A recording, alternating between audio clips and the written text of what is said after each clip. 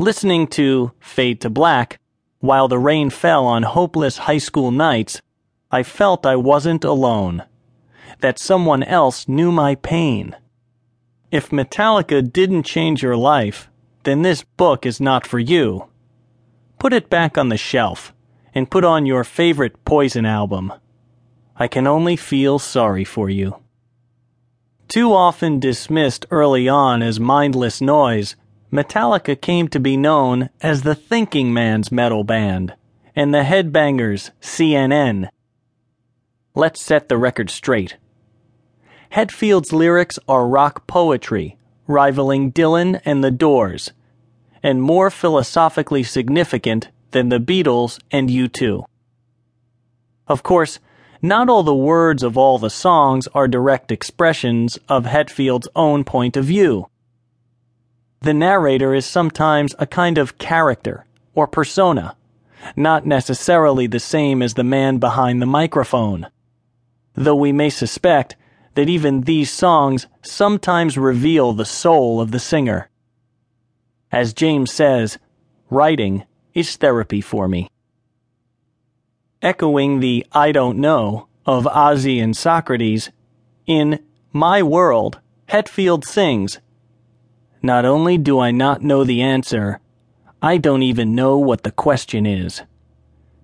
James and the boys are not philosophers, nor would they necessarily know the connections to philosophy this book makes. Still, our goal here is to apply Metallica's intentions faithfully to philosophy, to demonstrate the band's philosophical significance. And then there's the music. 25 years into their career, most bands lucky enough to still be around are touring nostalgia shows, pale imitations of their former selves. But Metallica is still making very credible music, even if not all the old fans like it. It would not be without controversy, but I would say without hesitation, Metallica is the greatest American rock band of all time. This book includes essays by both kinds of Metallica fans. The kind that think the band hasn't made a good album in quite a while, and the kind who continue to appreciate Metallica's music to this day.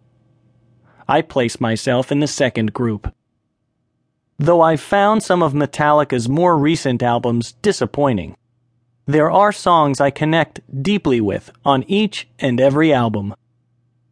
A bad Metallica album beats a good album by anyone else any day. Well, that's a bit overstated, but you get the point. Think of this book as like a box set. 20 essays are divided among 5 discs. There's a reason the essays are in the order they're in. They flow better and make more sense that way. But feel free to hit the random button and skip around. Who am I to tell a Metallica fan to conform? This is not a biography of the band and its members, though we occasionally draw on the lives of the Metallicans. Some of the contributing authors are amateur musicians, but as professional philosophers, we're better versed at analyzing words than notes. So we focus on the lyrics rather than the music. This is not a fan club publication or a complete love fest. Some of the chapters are pretty critical. You won't like everything written in this book. You won't agree with all the views and opinions expressed. Metallica constantly challenges us to think, and this book can serve as a guide for thinking through the soundtrack of your life. So start your CD player, fire up your iPod, or better yet, break out some of the old vinyl. We're going for a ride with the 4 Horsemen, and a few philosophers too.